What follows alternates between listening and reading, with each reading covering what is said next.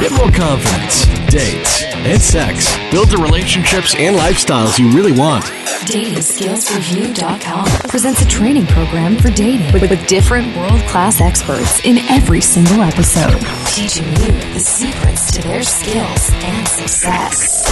Dating Skills Podcast, the podcast for men. Angel Donovan here, back with another episode 42 of Dating Skills Podcast. Today we're talking about getting women to chase you.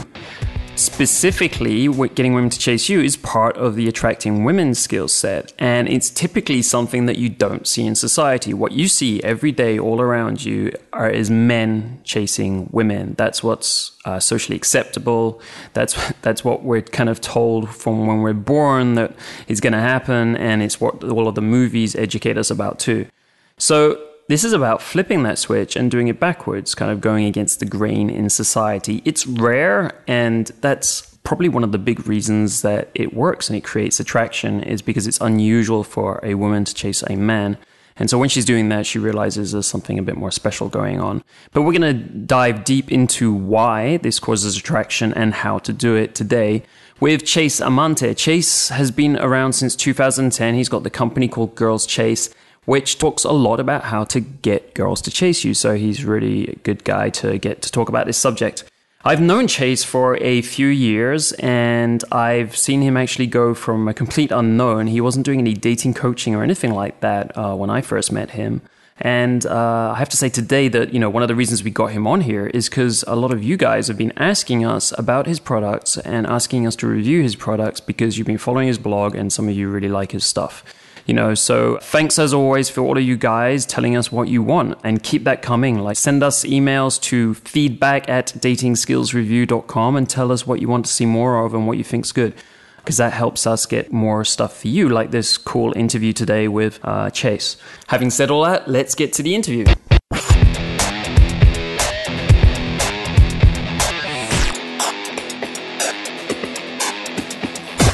So hey, here's Angel Donovan with another episode of Dating Skills Podcast, and today I have with me Chase Amante.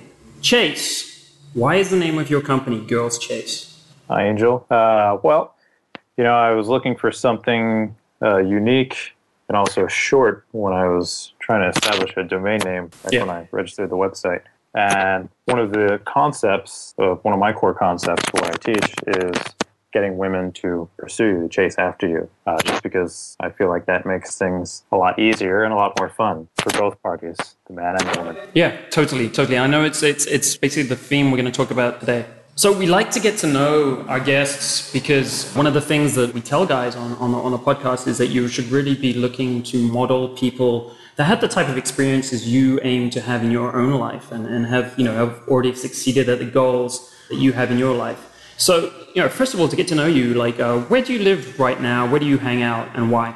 I'm back and forth between Asia and the United States. I'm over here sort of as an odd twist of fate, I guess. I was in the U.S. on the East Coast and the West Coast for most of my life, and I traveled pretty much everywhere in between for business. And a few years ago, I decided that I'd seen everything I needed to see in the U.S. for the intermediate term future, and decided to head out in search of other things around the rest of the world.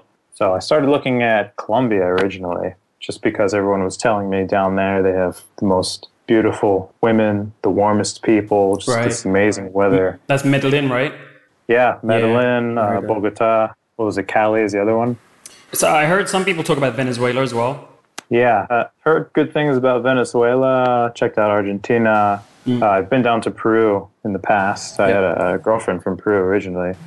But the one thing that I kept hearing about South America, and especially Colombia where I was looking, was if you go out at night, eventually you're going to get robbed by these banditos with knives. You get like 6 or 7 guys come up to you with a knife and say, "Give me your money." Right. So everyone's saying you should carry around a spare wallet with you to give to these guys, so that a little bit of cash in it, so you save your real wallet. Yeah, that's a good technique. South America's always got that kind of like edgy security thing. Overall, I found, I've been in various countries like you. I'm in Mexico now, and if you play it safe, if you basically don't step into the wrong parts of town and you're aware of nighttime, then it's pretty much okay. Like I know, like Mexico right now, the main bar street where I am is not an ideal place to hang out at night. So it's probably similar to the places in Colombia from that respect. Yeah, sounds like it. Yeah. So how old are you? I am 30 years old. Cool. And what's your dating lifestyle like right now? What do you lead? What's a typical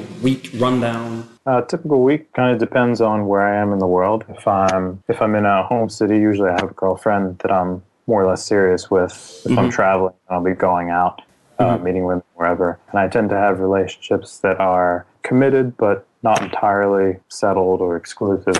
Great. What types of girls are you interested in for these long-term relationships? For long-term relationships, I tend to have more stringent criteria because I find that weeds out a lot of problems and gives you better relationships.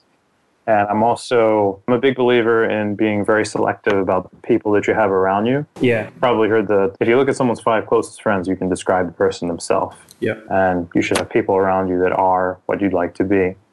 So when I select a girl for a long-term relationship or any kind of girlfriend capacity, I actually stopped doing friends with benefit relationships years ago, so that it's basically either one-night stands or girlfriends for me. And I can go into reasons for that if you're interested. But the criteria that I have for a girlfriend is she's got to be beautiful, otherwise I'm not going to really look at her anyway. She's got to be intelligent. She's got to have a master's degree or be in the process of getting her master's degree. That I find is a really easy way of screening and filtering women. If she's beautiful and she's got a master's degree, that takes care of a lot of stuff. She's smart, she's ambitious, she's able to focus on something for a given amount of time. Also, one of the things I like about women that probably won't apply to everyone. I like strong, independent women who don't need me and aren't going to form as strong an attachment to me. Yep. Because then you don't get situations where you're with a girl who can't be without you, and even if you change your minds later, you're kind of stuck because her life's going to fall apart if it's over. Yeah, there's that like caring about basically girls. You can get kind of hurt if you break up. It can be quite a horrible process if she can't let go easily and you're kind of moving on. It's not a nice thing to live through. Yeah. I guess that's what you're talking about. Yeah, and also for her. Oh, of course. I mean, but that's what I mean. Like, you're feeling for her because she's so hurt, and it hurts you because she's feeling so hurt, basically. Yeah. So what's the longest relationship you've had? The longest I've had with some breaks and breaking up and getting back together, which is another thing that I won't do anymore. It was 3.5 years. It was an ex-girlfriend. Actually, we were married for some of that time. Wow. Okay, that's interesting. Yeah. I didn't know you were married. You've done way more than experimentation with some of those things than I have. Indeed. Okay, so it's good you ticked the marriage box. How did you find that? I mean, it's an interesting topic in itself. But is marriage for you, or is it not for you, or is it just it wasn't right for you that time? Well, I come from a more conservative background, so I'm not too uncomfortable with the topic. But my perspective on marriage is sort of that it's a social institution that's sort of there for other people. You're doing it to announce to other people, hey, we're together. My perspective on it is if you have a man and a woman on a deserted island and there's no one off the island and the two of them fall in love, they're not going to get married because there's nobody else there to watch it. They're just going to be together and that's it. So if you're getting married, it's a social thing and it's just there for other people. So if I have a girlfriend that I'm pretty serious, like I was with the one that I ended up getting married to, and she needs it for social support reasons, then I'll say, okay, if you need to get married for social reasons, I'm fine with it.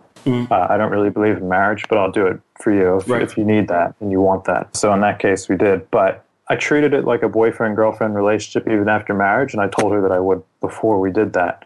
So even though we were married, we only lived together for sort of a short amount of time. Most of the time we were in separate apartments because I kind of needed to maintain my lifestyle, get too cramped up if it's too much living together. That's interesting. I was pretty young too, so I wasn't really in a place where I felt comfortable doing a totally settled down thing. Yeah, like as you know, like a fair few people from the kind of pickup artist community have got married now. You have David D'Angelo, Eben Pagan, Neil Strauss, Nick Copapa from RSD. There's quite a few people, obviously, because it's been around 15 years now, and as people have moved on with their lives. You'll see a trend I've noticed where a lot of guys, it's almost a 4 or 5 year trend. Guys will come in And then a lot of them, they start off, they're new, they don't know anything, they get pretty good. Around 4 or 5 years, a lot of the guys that everybody knows and have made names for themselves end up marrying off or having children or ending up with settled relationships. Now, sometimes they come out of it and get back into it again, but there's a very predictable trend, and they all, like a generation of these guys, all kind of marry up around the same time. Yeah. But for me, it was like, hey, if I got an opportunity, let me just knock this one out of the way so that it's no longer weird and scary, but it's already done and I can move on with my life. Yeah, totally. But one of the things I look at with a lot of guys is guys will point at a lot of things. They'll say, okay, I'm going to do this pickup thing, but you know, marriage or settling down or whatever, they're afraid of a lot of these things. But the things that they will probably do at some point anyway, or having children is another one. A lot of things that guys are afraid of, and they'll say, oh, I'm never going to do that. And then you see them 10 years later and they're doing that. You say, oh, what happened, man? You said you were never going to do that. And the guy's like, yeah, well, you know, I kind of... So my approach is, if you have anything that you look at it and you say, I never want to do that, or that's scary, or, oh, that's going to limit me, maybe think about trying to do that before life takes over and makes you do it on its terms. If you can do it on your terms, you've got some more control, and maybe you can do things a little more your way first. Yeah, it's difficult, that whole thing. Well, I think one of the interesting things that I saw was Evan Pagan and his bride, Annie Leila. They did a video and they explained why they were going to get married, and they took that decision. And one of the interesting things they said was, connecting back to your point about marriage being a social thing, they felt that their relationship would be stronger if there was positive social pressure to maintain it. And they feel that, you know, that's really the main value of getting married, is that because your family, everyone around you is there to support you, and kind of they see you more as a couple. Whereas, you know, a lot of people in society, until you actually get married, they don't really see you as a couple or a real couple. So they felt that just because social influences are always around us, always influencing us, sometimes we don't know it, sometimes we don't feel it, you know, it depends on our level of awareness and so on, that it was just something that could help their relationship. So I thought that was interesting. Yeah, some of the more interesting conversations I've had with guys have been about this, especially about having unconventional relationships.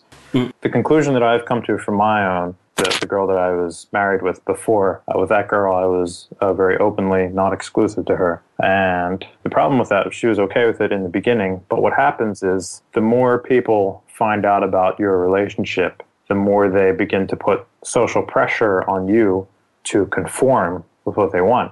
Right. So she would start getting more and more pressure from coworkers and friends. And she would come back and she would tell me about it. And she would say, these people said this, but they don't know what they're talking about. They're morons and they're idiots. But what I knew is that starts happening, but eventually they will wear you down. Right. And eventually they'll make you believe what they want you to believe, that they say it enough times and they push it on you enough times, and effectively you're one person fighting against an army of the entire society, and you can't win like that.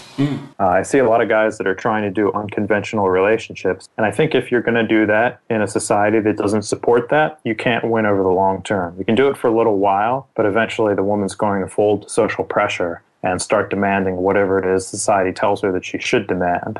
The conclusion I've come to is that you can't build a long-term, like a polyamorous harem or anything like that in a Western society or in any kind of society that doesn't support that lifestyle. Whereas if you look at maybe one of those fundamentalist Mormon sects, Church of Latter-day Saints, I think there's one in Texas, where they have men with 4 or 5 wives there because that's society. The women are very happy with this, and the women believe that this is what's right and correct. And probably if you had a woman who said, I just want one man to myself, she would get a lot of social pressure saying, no, you're wrong, you're missing out on sharing the parental duties, and she would start to feel like she needs to conform. Yeah.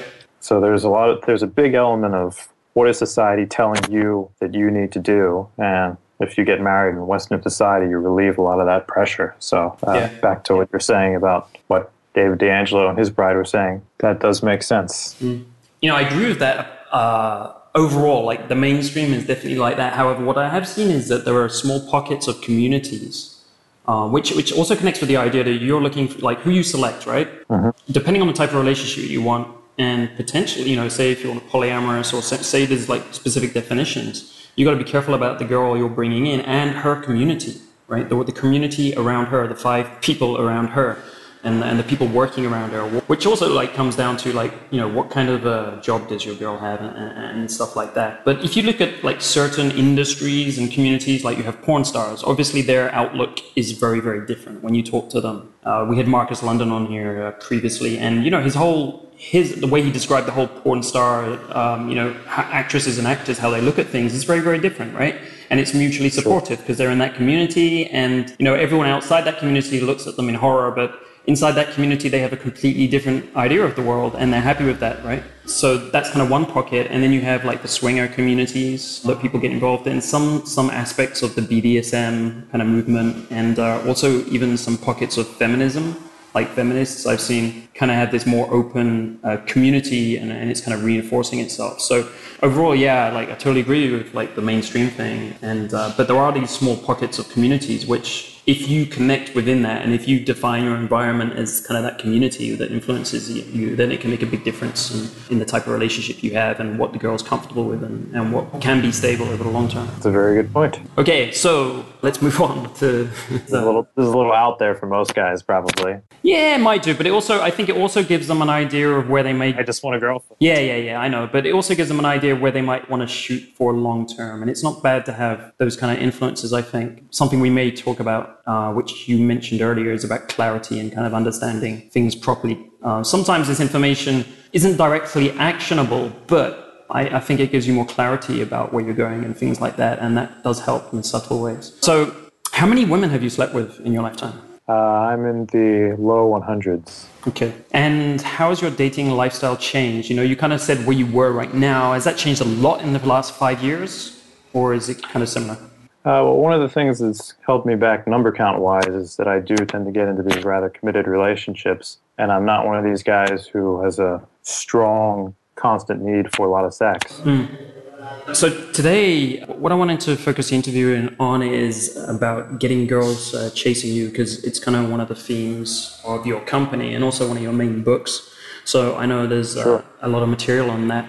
So like, first of all, like having girls chase us. Now that sounds like a lot of fun. It could be very flattering for our egos, but why is it important if we want to get better with women, if we want to have a better dating life? Why is this important?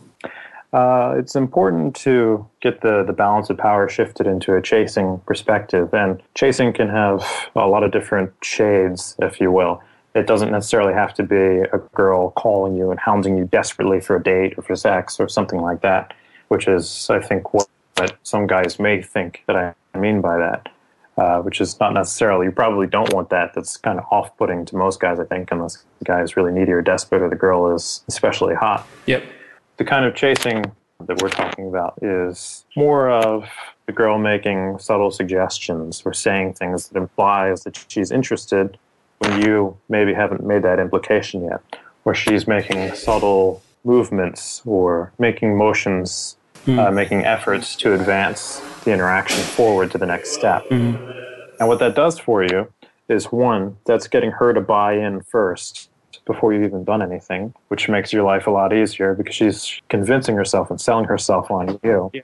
And it's also keeping that dynamic in your favor. There's never a dynamic where you're perfectly both exactly on the same page. There's always a little bit more chasing coming from you or a little bit more chasing from her, or there's a lot more coming from one of the partners. Yep. When you have the dynamic that's in your favor, then instead of her sitting back and asking herself, do I like this guy? Do I want this guy? Instead, the thought and the emotion that's going through her head is, oh, does he like me? Can I get him? And when you've got that dynamic set up, then you're in control. It's a lot easier to lead things the way that you want them to go, so long as you maintain that dynamic and keep things moving forward at a proper pace, that she doesn't feel like you suddenly switched and started chasing after her. Yeah. It makes things go more smoothly and a lot more likely to go in your way. Great. That's a great explanation. So would you say this is relevant to every guy out there? So like, I'm taking different situations here. There are like, maybe you want to hook up for a one-night stand. Maybe you want to get a girlfriend, or actually inside the relationship itself. Is it applicable to all of these situations? Yeah, absolutely. Applicable in all of them. There are different ways that you would get chasing happening in each of them. One of the core components of it is one or another form of investment, which I think is probably another one of the things that you wanted to ask about. Yeah. Essentially, you can think of investment as any amount of effort, work that a girl is doing for you. It can be physical compliance, it can be you asking her for something or her actively doing something for you. It can be just emotional work of her thinking about you, worrying about you. It can be anything where she's spending time, effort, energy, or emotion on you. And the more of that she's doing, the more she's going to feel like she needs you, and the more she's going to tend to pursue you and chase you and try and lock you down and make you hers. And obviously, as you get more advanced, there's a balancing act, because if you have this too much, then you get girls that get very attached and very clingy to you, which you may not want as you get better with women. When you're starting out, this sounds amazing. Like, wow, if I could make a girl be that crazy about me, that would be great.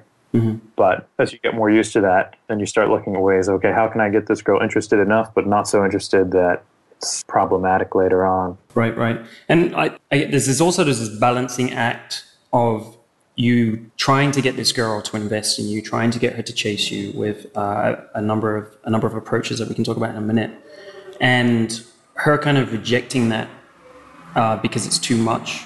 Do you call it attainability? Or how do you explain that when you kind of push it too far? So there's this balancing act between how much you want to encourage her to chase as well. Yeah, attainability is a funny topic, and it's probably the hardest one for guys who are unfamiliar with to get their heads around. But it is related to value and to investment. And essentially, it's if a girl feels like she can get what she wants with you, then you're attainable. If it feels like it's a cinch for her to get that, it's really easy, then you're too attainable, you're not challenging enough, and she's going to lose interest. If it's too hard, if it's impossible, if she feels like she can't get what she wants with you, then you've got no attainability, and she'll do something called auto-reject, which is where she's going to reject you first to preserve her ego because she senses an impending rejection from you. That's sort of like the guy who sees a really, really hot girl, and he says, wow, she's so hot. And he walks up to her, but before he can even say anything, she puts her hand up in his face. And he turns around angrily and he says, she's just one of these stupid airheads. I would never want to date a girl like that anyway. Right. And what he's doing is he's auto-reject. He's protecting his ego. He's saying, I wouldn't be interested in her. Right. Girls will do that same thing with you if they start feeling like you're too hard to get and they can't get you. I think a lot of guys, or not I think, I know, I've seen it over and over again, a lot of guys who are newer, intermediate, even advanced guys that don't get this concept view a lot of attraction is trying to continually pump their value. And they'll pump their value so high and they'll tease women so much that they're putting a lot of girls into auto-rejection, even sometimes really beautiful girls, really high-value girls. And they'll put these girls into auto-rejection and lose them. And they won't understand that that's what happened. They'll think that what happened was they weren't high-value enough. So then they'll go with the next girl and they'll try and pump their value up even more, tease the girl even harder, and then that girl will auto-reject even harder, and they'll look at it and they'll say, wow, these girls are really hard. In fact, all they have to do is be a little bit softer and be a little bit easier with the girl and make themselves more attainable. I totally agree with that, and this is something that actually got me stumped for a while when I was targeting much hotter girls. So it was about 5 years ago. I decided to up my standards, and I was in Montreal at the time in this club. I remember the one situation that broke it for me, and I never did this ever again. And we were in the club not for long, and I started talking to some girl. I kind of just walked up to her and talking to her, and she was immediately into me. But she was a bikini model, and she was amazing. She was very open-minded. She was just like kind of everything that I was looking for and I thought was outstanding for a dream girl kind of thing.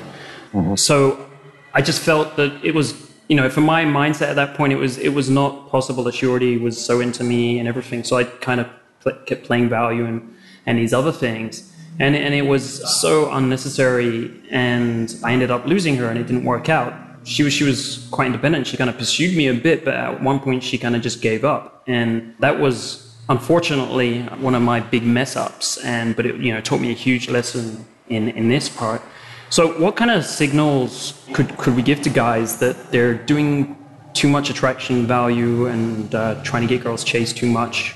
What would be a signal that they've gone overboard with this? they're getting warmer receptions early on and then they're getting cold receptions after that, that's almost always a sign that they're putting girls into auto rejection. If she starts warmer and gets colder, that means you're doing something very wrong.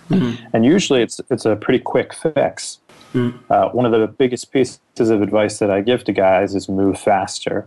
As soon as you see an opening, you've got to push and move things forward. If you study some of the older pickup stuff, a lot of it's about you got to go through this process, you got to take 7 hours, you got to do this and that, and go from step to that step. My philosophy on meeting women is try and skip as many steps as you possibly can. As many steps as she will let you get away with skipping, skip those steps and keep things moving forward. Okay. Because one of the things that I noticed earlier on was that I was losing women that were very into me early on. And I would think, well, I got to build up some more conversation first, or I got to do this first, or I got to do that first.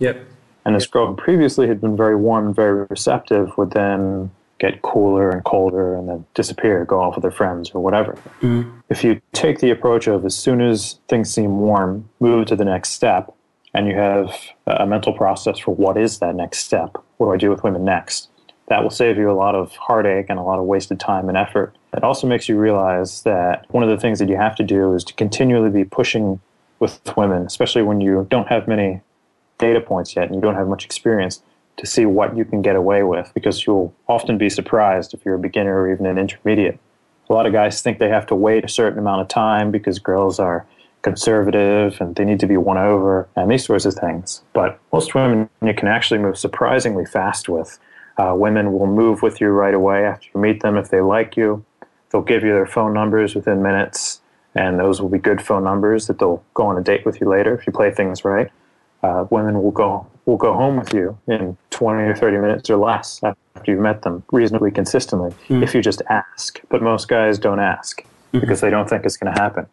And because they never ask, they never find this out. They don't realize that this is possible or achievable. And the other thing that you discover by getting into the habit of pushing those limits and seeing what you can get away with, and a lot of times you'll try things that you think are never going to work, only to be surprised that they do work. And you'll say, well, she just said she's going home with me, but we just met. Like, I didn't even realize, it didn't even feel like we're okay. I guess we're going home together. The other thing that you'll realize is that there's a big difference between the reactions that you get from women and the results that you get from them.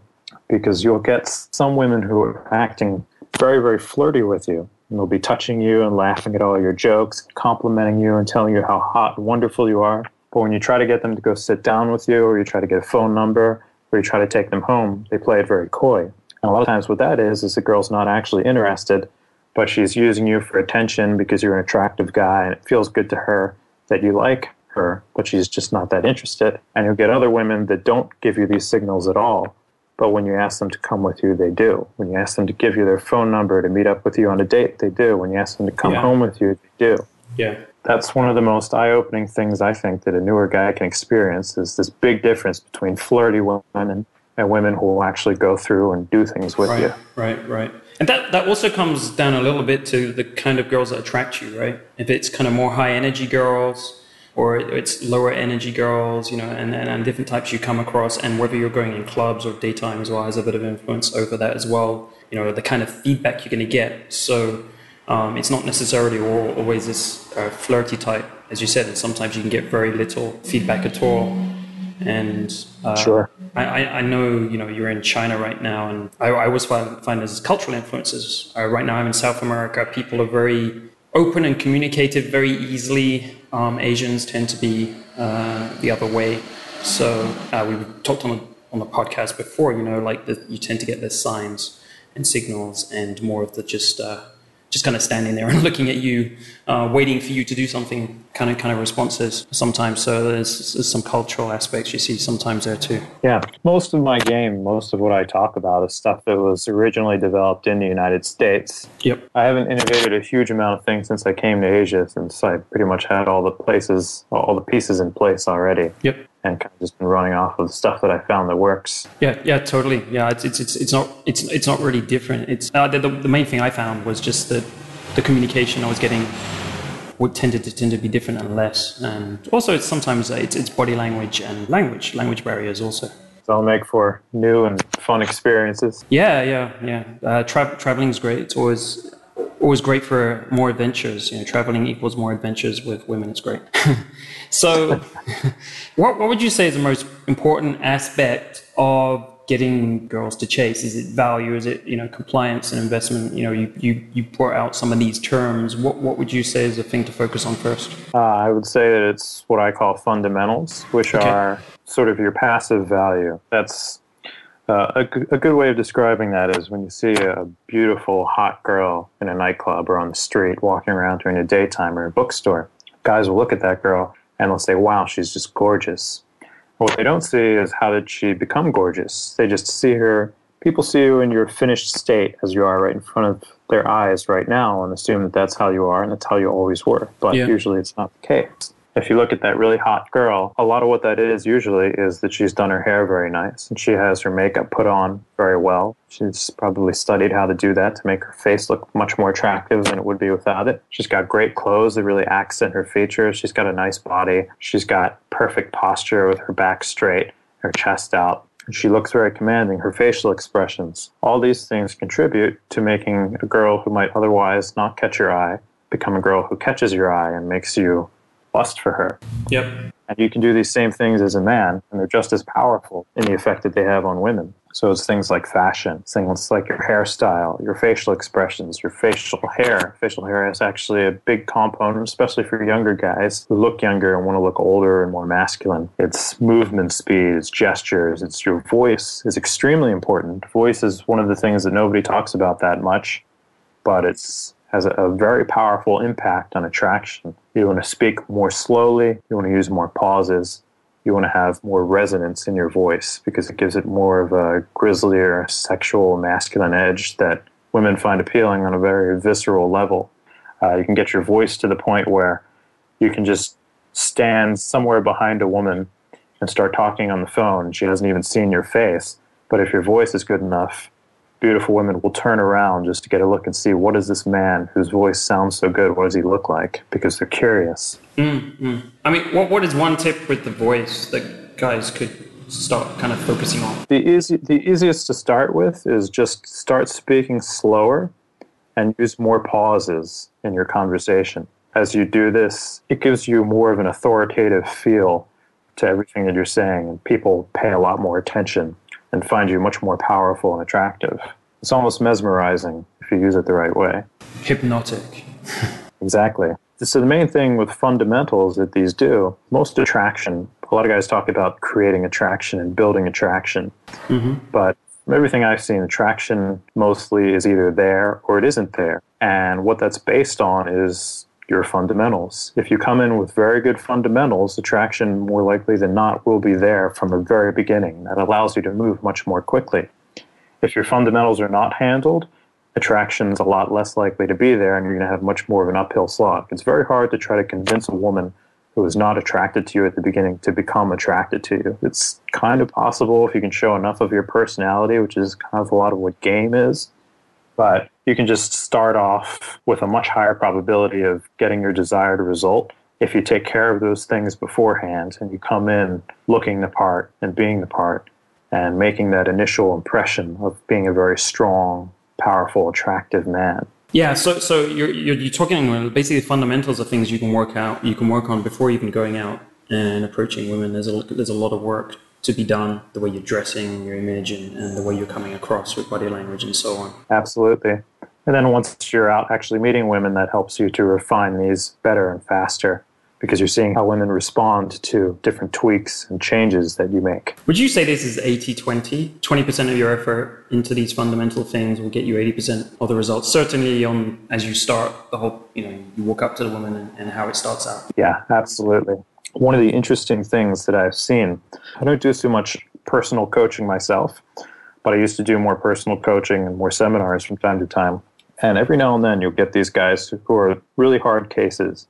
They're guys that have been studying pickup for 5 or more years, and they've done thousands of approaches. They're no slouches, and they just can't break this barrier, and they can't start getting great results, despite the sheer huge volumes of time they put into it. And what I see again and again, it's always the same thing with these guys. Their focus is totally on learning game, and the right things to say to him. Yep. And they don't seem to understand that, yeah, the things that you say are important, but the person who's saying those things are much more important because that's what she's paying attention to. And there's a lot you can do with your person, but these guys don't usually work on that. They pick some peacocking clothes that stand out, and usually that's about the limit of what they work on, and there's a lot more that they can do. So yeah, certainly that's the 20 that makes the 80. Yeah. They've kind of lost before they've even started, unfortunately. You know, they really put themselves on an uphill climb, and they don't even realize it. And the reason guys don't work on his stuff is because just naturally we think that it's what we're saying, it's what we're doing when we're actually next to the girl that's making a difference. And we don't think about the things before which are less tangible and don't seem as directly related. But this is all true. So in terms of getting her to chase, then you've kind of mixed the terms of attraction and getting her to chase. Is it the same thing? It can be, definitely. The more attracted to you she is, the more likely she is to chase. But there's a big component of how she's reading you, because she's paying attention, just as much attention to you, and she's reading everything that you're doing and saying, she's interpreting it, and she's asking herself, how likely is he to chase me? So she's very into you, but she thinks that you're going to chase after her. She will lean back and wait for that, because that will build her value up. But if she's very into you, but you're kind of relaxed and you're just there talking to her, but you're not putting in a huge amount of effort, she's going to start to worry, well, I really like this guy, and I feel like it could really go somewhere, but maybe I should give him a little bit more. I should put in a bit more effort so that he knows to go for me. I should make sure that I don't lose him. And she'll start putting in a little bit more effort and a little bit more effort and a little bit more effort to make sure that you stick around and stay interested in her. And if you're maintaining the right balance of value and attainability, and you're continuing to get investment from her, and you're not chasing her, then she'll do that. You can't completely lean back. You have to give her a little bit, or she'll start to auto-reject and feel like you aren't interested. But if you're just giving her enough to feel like you're attainable, then she'll begin to pursue, because she wants to move things forward. Yeah, it strikes me, one of the things you mentioned there is that she starts to worry a little bit, right? She's uncertain of your interest. And worrying, and one of the things you say in your book is ruminating. When we ruminate, we're thinking about something kind of in a circle. We keep thinking about it, keep thinking about it, keep thinking about it. And that's a lot of emotional investment. And worrying is basically ruminating. So it's this emotional investment, so something becomes bigger in your mind and more important. So even before she's doing any outward signs of investment, like trying to talk to you more, trying to get your attention more, focusing more on you, there comes that emotional investment, which is actually already taken place beforehand, just by this kind of aspect of worrying. Is that kind of like the process of what you see it? Yeah, absolutely. The mind is where all this is decided. If you look at guys who are beginners, they're the ones that are doing the worrying. They're sitting there with a woman who may be attracted to them, but they're the ones who are chasing. They're pushing to move things forward while she leans back and lets them work for her. All we're doing with this is switching the dynamic. You get them to be the ones who are worrying, the ones who are unsure. They know that you like them, but are you going to move things forward or not? So they want to make sure that you do, and they're going to try and help you to do that. Right. And one of the tools, as I understand it, that you're using to get investment is compliance, right? It's kind of a way of encouraging. You encourage her to comply with something, and you encourage her to get more invested. That's right. Could you give us examples of that? Sure. Some of the most simple examples of compliance. One would be when you first go up and you meet a girl and you introduce yourself, and she introduces herself back. You take her hand and you can just hold it for a moment as you start talking to her. And a lot of times, if the girl is attracted to you initially, she'll just leave her hand there in your hand. And that's compliance, because she's leaving her hand with a stranger. First she's giving it to you, and then she's just leaving it there, which is a little bit of initial compliance. Right. There's things like, one of the things that I suggest that guys do as soon as they can into an interaction, 10 minutes at the latest, but ideally much sooner, is move a girl. If you meet a girl on the street, for instance, you should try and move her within 30 seconds to 2 minutes, just so that she's locked in to talking to you. If you meet her in a bar or club, within 10 minutes, assuming you meet her standing up, you should have her come sit down with you. What moving with you does is it gets her to consciously commit to the interaction. So she's investing in it, and she's also saying, okay, I'm moving with this guy because I want to continue to talk to him. If you don't get that kind of investment, if she doesn't comply with you, even if she liked you and would have done that, Yeah. she starts to wonder to herself, okay, I'm just standing here with this guy. Am I here because I really want to be here? Or is it because he just kind of found me while I'm standing here? Once she gives you enough compliance that she moves somewhere with you, she's already decided for herself. Now when she looks at it, she says, okay, yeah, I moved with him, so clearly I like him. Yeah. She can rationalize that in her mind. And getting these little bits of compliance is very important for getting women to understand that, yes, I am interested in him, and I'm even chasing after him, which is another thing that compliance does. It builds this feeling of her being in pursuit because she's doing all these increasing amounts of effort to be with you. The moving thing is a very common thing that comes up because it's applicable to all situations. So, if you're in a bar, you can say, hey, she's with her friends, you can say, hey, come over to the bar, get a drink, or like you're on a dance floor, hey, come off the dance floor for a second to talk. Or one of the things I used to do a lot actually in clubs is because you get these horrible noisy clubs where you can't have a proper conversation. It's just like, hey, let's go out onto the terrace so we can talk for a bit, right? So you're getting her to move and things like that. And like one way to look at this, let me know if this is the way you would look at it too, is like you're basically pushing a boundary. You said, you're holding a hand, and you're a stranger. It's an unusual situation. It's unusually, advanced for the situation. So you're pushing a boundary. Like normally she wouldn't do that with someone at that stage. Could you, like, another way to think of, like, if I'm going to get more compliance, I want to push a boundary a little bit. So I want to, like, push things a little bit faster than would be typical. Sure. That's one way of thinking of it. The way that I think of it that might be even a little bit simpler is I think of it as a test. It's a test to see how interested in me is she. Yep. Because if she's not going to move with you, and when I started consciously working to move girls, I paid a lot of attention to this. If she won't move with you, Yep. what are your odds of actually having something happen with her? And what I found is if she won't move with you when you ask her to move, the chance that ever goes anywhere is almost zero. So if she won't move with you right away, you know that it's going nowhere, and you can just bail and stop wasting your time with her. And if she will move with you, then there's a very good chance that, yeah, it's going somewhere. She likes you enough that she's going to commit to furthering this interaction. Now, it's a joint thing. It's a mutual thing. Both of you are working to move this to the next step. Right. And you have to also think about how much of a leap it is, how much you're asking of her. So, we just had some small movements there. Would you encourage guys to take like bigger bets? So I'll give you like a couple of examples that may come up, right? So, if you're traveling a lot and you're in an airport, like sometimes you see a good-looking girl when you're waiting for your flight, right? She's waiting in the same area as you. And you're like, yeah, it'd be cool if I could sit next to that girl and get to know her on the flight, right? But of course, you don't have the seats next to each other. So, one of the things that I know I used to do and I know a bunch of the guys started doing is like we'd start talking to the girl, and then when we get on the plane, we'd ask them to move to our seat and get someone else to move, right? Which is, if you think about it, like you're talking to a girl for 10 minutes and then you're getting her to move around on the plane and ask other people to move. It's kind of a big thing compared to some of the small things you could get to do. So it's a bigger bet, which is, has some nice things about it. It's more of an adventure and more exciting for her in some of those kind of contexts. Another example would be like in a metro station when you're on a train, right? And it's a bit more difficult on trains because it's like people don't talk much. But one of the things done in the past is like if you're going somewhere and there's a girl, you start talking to her and you like her, but you're getting off, you have to go somewhere. You can ask her to come off. It's not her stop. You say, hey, come off and just talk to 5 minutes. Or if she's just about to get on her train, you say, hey, wait 5 minutes. These are kind of more things because you're taking her out. You're asking her to do something against where she was going as well. So you're asking her for more compliance. Now, what would you say about asking for bigger things like compliance? Like sometimes the logistics demands that you kind of have to ask for bigger compliance earlier on. But in situations where you don't have to ask for that, is it going to benefit you? Because if they do go for it, they are investing a lot more in you, and you're getting a much bigger test signal, as you put it. Mm-hmm.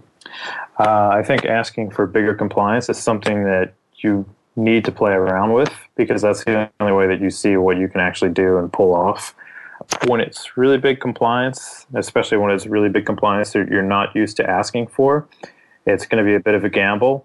And when it's something you're not used to asking for, when you get it, a lot of times you're going to mess up after you get it because you're like, wow, I can't believe she said yes. I was expecting a no. What do I do now? So there's a certain learning curve to asking for big compliance earlier on.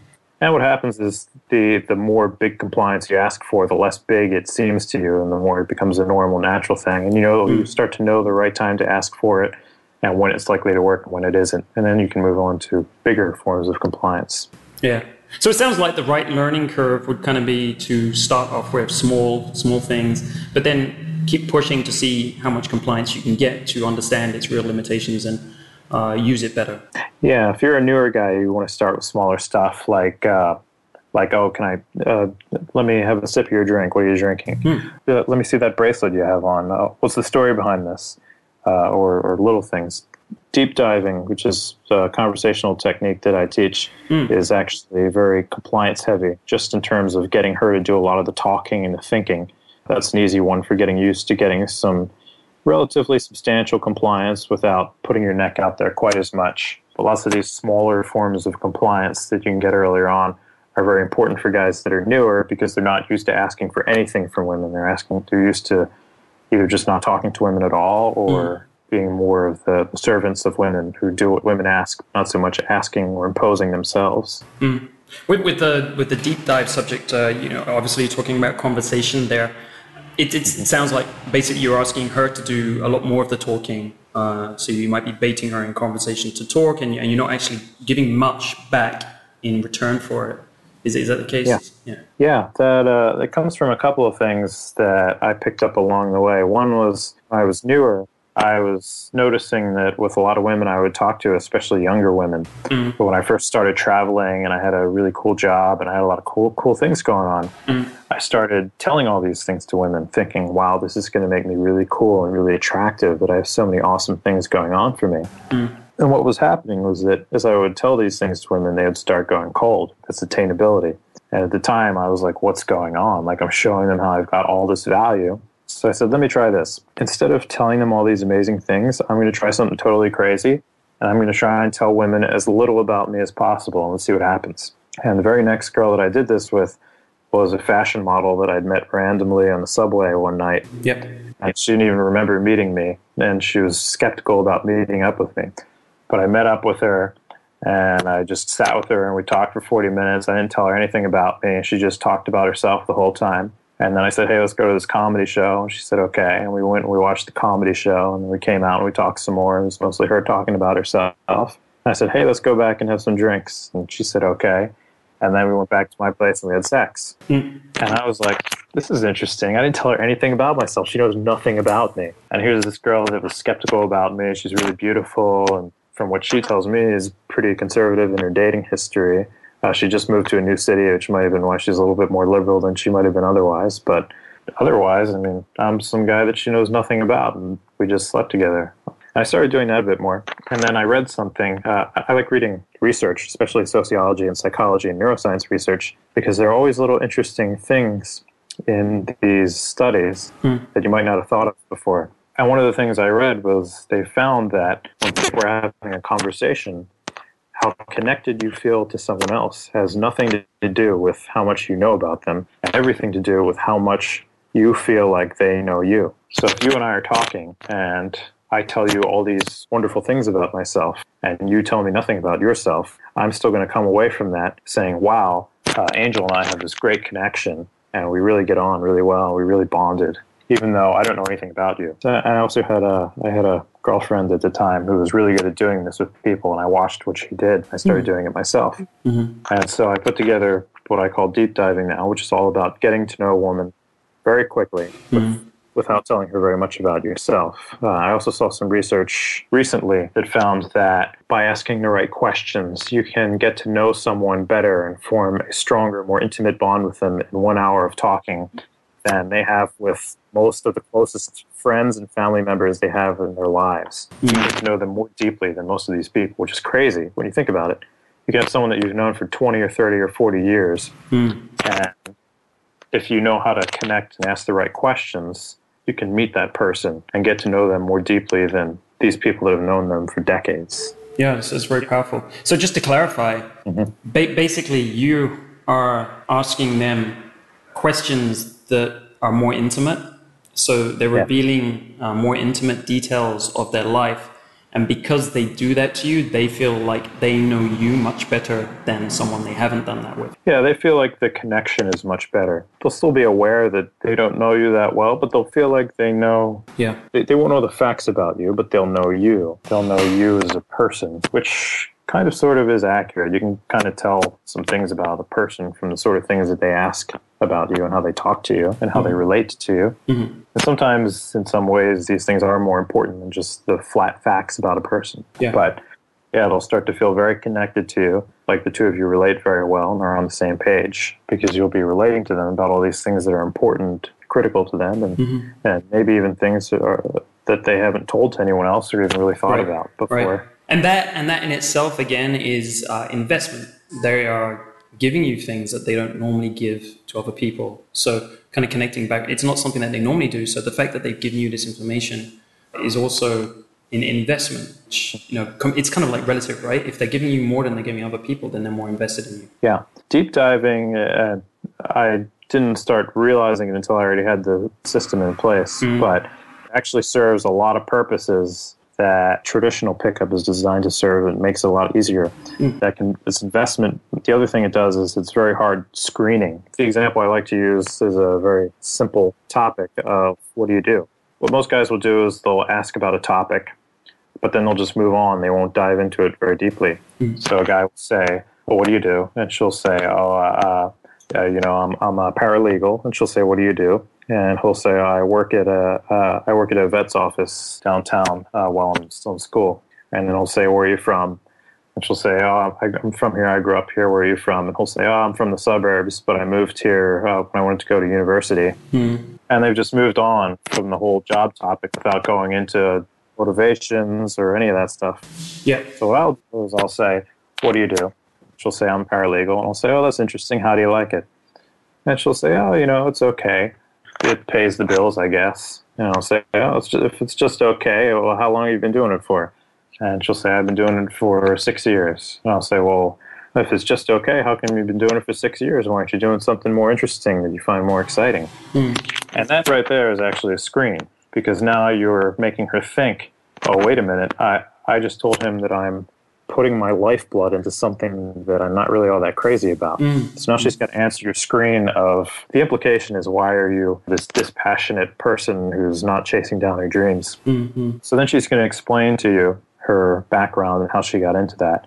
And she'll say, well, I really wanted to be riding horses for a living and doing equestrian competitions, but my father was really insistent that I get something in law because he was a lawyer and the family tradition has been to be in legal practice. So I became a paralegal. And you'll say, no way, that's crazy. So you really wanted to be riding horses, but you're a paralegal.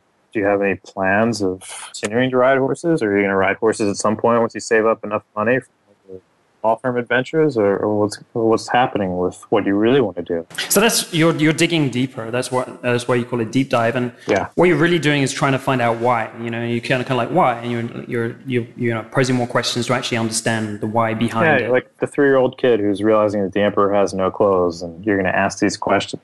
All these people are living their lives and running their routines. They're kind of like robots that they don't want to be, but somewhere along the line they got off track from what they really wanted to do with their life. And the kid is going to point that out and say, hey, you're not doing what you really want to be doing. Why is that? And they're going to say, that's a good question. Well, here's the path that I follow. And then at the end of that, you'll encourage them and you'll say, well, I think you can do it. If you want to, you certainly have the possibility. And then you've bonded over this. You've seen something about them that no one else has seen, and you realize that they're not doing what they really want to be doing, but you believe that they can do it, which is kind of a nice thing. And you should actually believe that people have the potential to do anything they want to do, which I do. I think if you believe that, you can communicate that very easily. Well, this is all great stuff, and I know this whole compliance and investment subject is a lot bigger, and we've only really kind of touched the surface a little bit on it. But I hope I hope our users have got a clear idea of what it's about, what it can do, and some of the practical examples of that. To finish off our conversation today, what I'd love to do is we always do this because it's a great way to finish off. We ask everyone, what are your top 3 recommendations, like to get a guy started out from zero who wants to get better with women as fast as possible? What were the top 3 things you would recommend that he does? Top 3 recommendations are: one is work on your fundamentals first and foremost. That is everything from fashion, hairstyle, facial hair, facial expressions, posture, voice. Study movie stars, study actors that you know that women say are really sexy, and look at those guys and say, how can I be like that guy? Especially study movie stars and actors who really appeal to you personally and who feel like they're closer to the style that you are or that you'd like to be. Try and tailor yourself to that way. And for clothes, for hairstyle, find people whose opinions you respect. Not a girlfriend, because girlfriends will subconsciously try and make you less sexy. But a girl who's not viewing you as a committed partner, and get their opinions on what looks sexier. My second thing would be setting goals. This one's really important. This one will keep you motivated, and it will give you something concrete to target. A lot of guys, especially when they're new, will go out and they'll get stricken with approach anxiety, and they'll say, I can't do it. Because what they're thinking about in their head is, oh my God, I'm going to talk to this girl, and it's got to go great, and I got to get a phone number and a date, and if it doesn't go great, then it's horrible. If you have a little piece of paper, and on it you've written down 2 or 3 goals for the outing, for the day or for the night, then when you're going out, instead of worrying so much about approach anxiety, and you'll still have some of that, but a lot of your mindset is actually going to go to thinking, okay, tonight, I've got to go talk to 6 girls tonight before I can go home. I'm not allowed to go home until I've done that. Or today, I have to ask 2 girls for their phone number. They don't have to say yes, but I have to ask no matter what I do. And otherwise, I just got to keep walking around until I do it. If you have that on the paper, it relieves a lot of the approach anxiety, and it gets you targeting and working on things that you need to work on. And then later you're going to go home and you're going to say, okay, I've got this handled. Now let's set out the next thing for me to work on. And by doing that methodically, you're able to improve all your weak areas and get faster a lot better. And then the third one is just set a routine for yourself to go out. Because when you're newer and you're not getting consistent results with women, it can feel a lot like work to go out because it's not as enjoyable. It becomes more enjoyable when you start getting results, and then it becomes something that you want to do. But until you reach that point, you have to push yourself to go out. And the best way to do this is to offload the thinking and the planning so that you don't have to do that every time. If you say, okay, on Saturday, I'm going to go out to XYZ Street and go talk to girls. So Saturday, you're going to wake up and you're going to say, I'm kind of tired today. Why don't I just have a late lunch and I'll do that later. And then you have your lunch and then you're feeling kind of full and you're like, you know what, let me watch this movie or call my buddy or play some video games and I'll go out a little bit later. And then the whole day goes by. Whereas if on Thursday you're sitting there in school or in the office and you say, okay, Saturday at 12:30 in the afternoon, I'm going to leave my house and I'm going to go to this street and I'm going to walk around until I approach 6 girls. And you mark that on your calendar, you're a lot more likely to do that because you're going to wake up on Saturday and say, I don't want to go out. And you say, well, at 12:30 I have to leave, so I guess I better get ready. So my 3 recommendations are focus on your fundamentals. They're going to make everything easier for you. They're going to make you get better quicker. And it's going to be a lot more encouraging for you because you're going to get a lot more positive, receptive signs from women, which is going to make you want to work more, both on your fundamentals and on your general game. Second one is set some goals for yourself. That's going to force you to analyze where your weak points are and target those. And that's also going to get you out of your head quite so much and focusing on what you've got accomplished instead of being afraid of approaching. And the third one is build going out into a routine so that it's not you trying to push yourself out of the house against your own willpower. It's already set. You don't have to think about it or decide. You just got to go do what you already decided to do in the past. So those would be my top 3. Chase, thanks for those. I would say that those are probably the most comprehensive 3 recommendations we've ever had. So excellent there. Very cool. And thanks for making the time today. It's been great to have this conversation with you and cover this topic in quite a bit of depth. So thank you for coming on today. Oh, thanks for having me, Angel.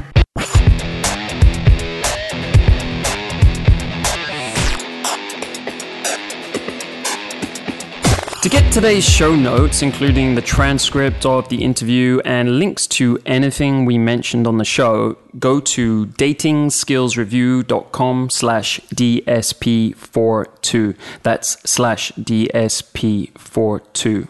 You've probably noticed that over the last month, I've been running an experiment to give away free bonus coaching with each of the podcasts.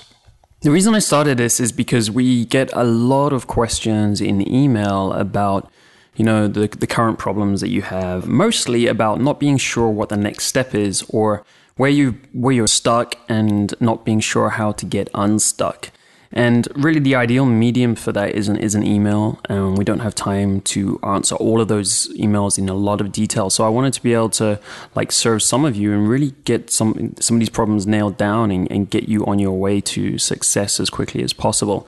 So, we've run a few sessions now, and I have to say that, it's really working out well. The feedback from you guys is very good. So it's definitely something that we're going to be doing on an ongoing basis. So if you haven't already tried to win one of these sessions, take a shot at it, because it's really, really invaluable. I've got 13 years experience in this. I've obviously been around a long time myself. And, what we do here at Dating Skills Review is we're very focused on the learning process and steering people in the right direction. And that's something that's very helpful in these calls. That's often where it comes down to, where people are going wrong. It's kind of like that they've been looking to learn the wrong thing. So when we get your personal story, when we can dig through that and see where you are, we can steer you in the right direction. We can save you a lot of time and a lot of frustration. So, take your shot at it. It's really easy. All you have to do is answer one of the questions in each of the weeks that we give out. So this week, the question is, what is one thing you will change about how you attract women that you learned from today's interview with Chase? So to qualify for bonus coaching, to get an opportunity at getting this, all you have to do is post your answer to that question in the comments on the podcast page on datingskillsreview.com. So if you go to datingskillsreview.com/DSP42 and click on comments, then you just write your answer in there. So again, the question is, what is one thing you will change about how you attract women that you learned from today's interview with Chase? And I'm simply going to take the best comment that we see over the next week, and I'll be picking it on Friday, the 20th of September. And if you're picked, I'll simply reach out to you by email to schedule that call in. So as usual, I'm also going to leave you with a quote today, and the quote is from Chase Amante. It is, "Continually be pushing with women to see what you can get away with." Now, I want to give you a bit of context to this, because it's not about taking anything from women that they don't want to give you. The point is really that most men don't see when women are ready. So what they do is they hold back and they don't act because a lot of men, a lot of the people, especially we have on this podcast and stuff, they've got a background of being a bit too nice with women, a bit too shy. So the problem is that you're really not aware of when the woman wants you to take action. And the only way to learn about that is to try. It's simply to act. Because then you will get feedback from her, good or bad. If you're pushing too fast, you'll get some negative feedback. It's all good, right? It's about learning and experimenting. So with a bit of experimentation and trying, you'll get better calibrated to reality. So this is a simple way. This is a quote to remember that. It's kind of like a rule to keep in mind when you're going about your daily life and you're meeting women. So the quote is, "Continually be pushing with women to see what you can get away with." Dating Skills Podcast is brought to you by datingskillsreview.com, the #1 men's source for dating, sex, and relationships advice. Get the cutting edge advice now and create your ideal dating lifestyle.